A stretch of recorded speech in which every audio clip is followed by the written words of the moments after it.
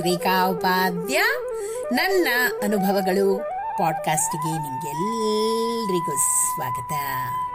ಬನ್ನಿ ಸ್ನೇಹಿತರೆ, ಇವತ್ತಿನ ಈ ಹೊಸ ಸಂಚಿಕೆಯಲ್ಲಿ ನಾವು ಆಧ್ಯಾತ್ಮಿಕ ವಿಚಾರಗಳನ್ನೊಳಗೊಂಡ ದೇವರ ಗುಡಿಯಲ್ಲಿ ದೇವರ ಜೋಡಣೆಯನ್ನ ಹ್ಯಾಗ್ ಮಾಡಬೇಕು, ಇದರ ಸಲುವಾಗಿ ಕೆಲವೊಂದಿಷ್ಟು ಮಹತ್ವಪೂರ್ಣವಾದ ಅಂಶಗಳನ್ನ ಇವತ್ತಿನ ಈ ಸಂಚಿಕೆ ಮೂಲಕ ಕೇಳಿ ಆನಂದಿಸೋಣ ಹಾಗೂ ಕಲ್ತ್ಕೊಳ್ಳೋಣ.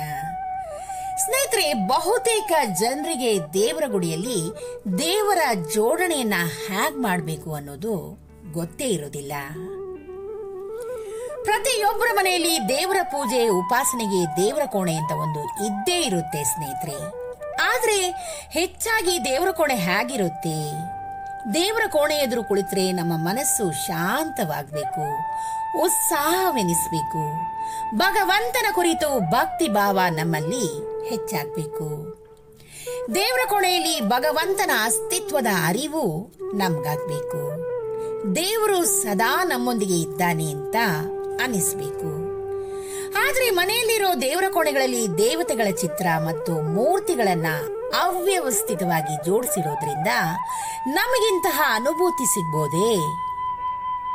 ದೇವಸ್ಥಾನವು ಹೇಗೆ ಇಡೀ ಗ್ರಾಮ ಅಥವಾ ಊರಿಗೆ ಶಕ್ತಿ ಅಥವಾ ಚೈತನ್ಯವನ್ನ ಪೂರೈಸುತ್ತದೆಯೋ, ಅದೇ ರೀತಿ ದೇವರ ಕೋಣೆಯು ಇಡೀ ಮನೆಗೆ ಶಕ್ತಿ, ಚೈತನ್ಯವನ್ನ ಪೂರೈಸಬೇಕು. ಮನೆಯ ವಾತಾವರಣವನ್ನು ಶುದ್ಧ ಮಾಡಬೇಕು. ಆದ್ರೆ ನಾವು ಮಾಡುವ ದೇವರ ಜೋಡಣೆಯಿಂದ ಇದು ಸಾಧ್ಯವಾಗಬಹುದು ಅಂತ ನಮ್ಗನ್ಸ್ತಾ ಇದ್ಯಾ? ಹಾಗಾದ್ರೆ ಈಗ ಶಾಸ್ತ್ರೀಯವಾಗಿ ದೇವರನ್ನ ಹ್ಯಾಗ್ ಜೋಡಿಸ್ಬೇಕು ಅಂತ ಕೇಳಿ ಕಲ್ತ್ಕೊಳ್ಳೋಣ.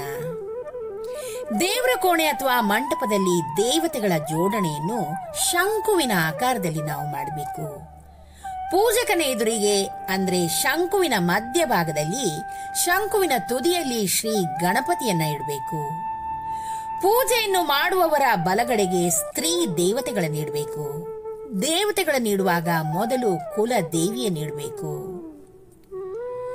ಸನಾತನ ಸಂಸ್ಕೃತಿಯಲ್ಲಿ ಪ್ರತಿಯೊಂದು ಆಧ್ಯಾತ್ಮಿಕ ವಿಚಾರ ತುಂಬಾನೇ ಅಮೂಲ್ಯವಾದದ್ದು ಸ್ನೇಹಿತರೆ. ಈ ನಮ್ಮ ಸನಾತನ ಸಂಸ್ಕೃತಿಯನ್ನ ಎಂದಿಗೂ ಮರಿಬೇಡಿ. ಈ ಸಂಸ್ಕೃತಿಯನ್ನ ನಾವು ಎಂದೆಂದಿಗೂ ನಮ್ಮಲ್ಲಿ ಉಳಿಸಿಕೊಂಡು ಬರೋಣ ಹಾಗೂ ಬೆಳೆಸಿಕೊಂಡು ಬರೋಣ. ಏನಂತೀರಾ? ಈ ಒಂದು ಚಿಕ್ಕದಾದ ಹಾಗೂ ಉತ್ತಮವಾದ ಮತ್ತು ಉಪಯುಕ್ತವಾದ ಮಾಹಿತಿ ನಿಮ್ಗೆ ಇಷ್ಟವಾಗಿದ್ದಲ್ಲಿ ದಯವಿಟ್ಟು ಇದನ್ನ ಲೈಕ್ ಮಾಡಿ, ಶೇರ್ ಮಾಡಿ ಹಾಗೂ ನನ್ನ ಪಾಡ್ಕಾಸ್ಟ್ ಅನ್ನ ಫಾಲೋ ಕೂಡ ಮಾಡಿ ಸ್ನೇಹಿತರೆ. ಧನ್ಯವಾದಗಳು.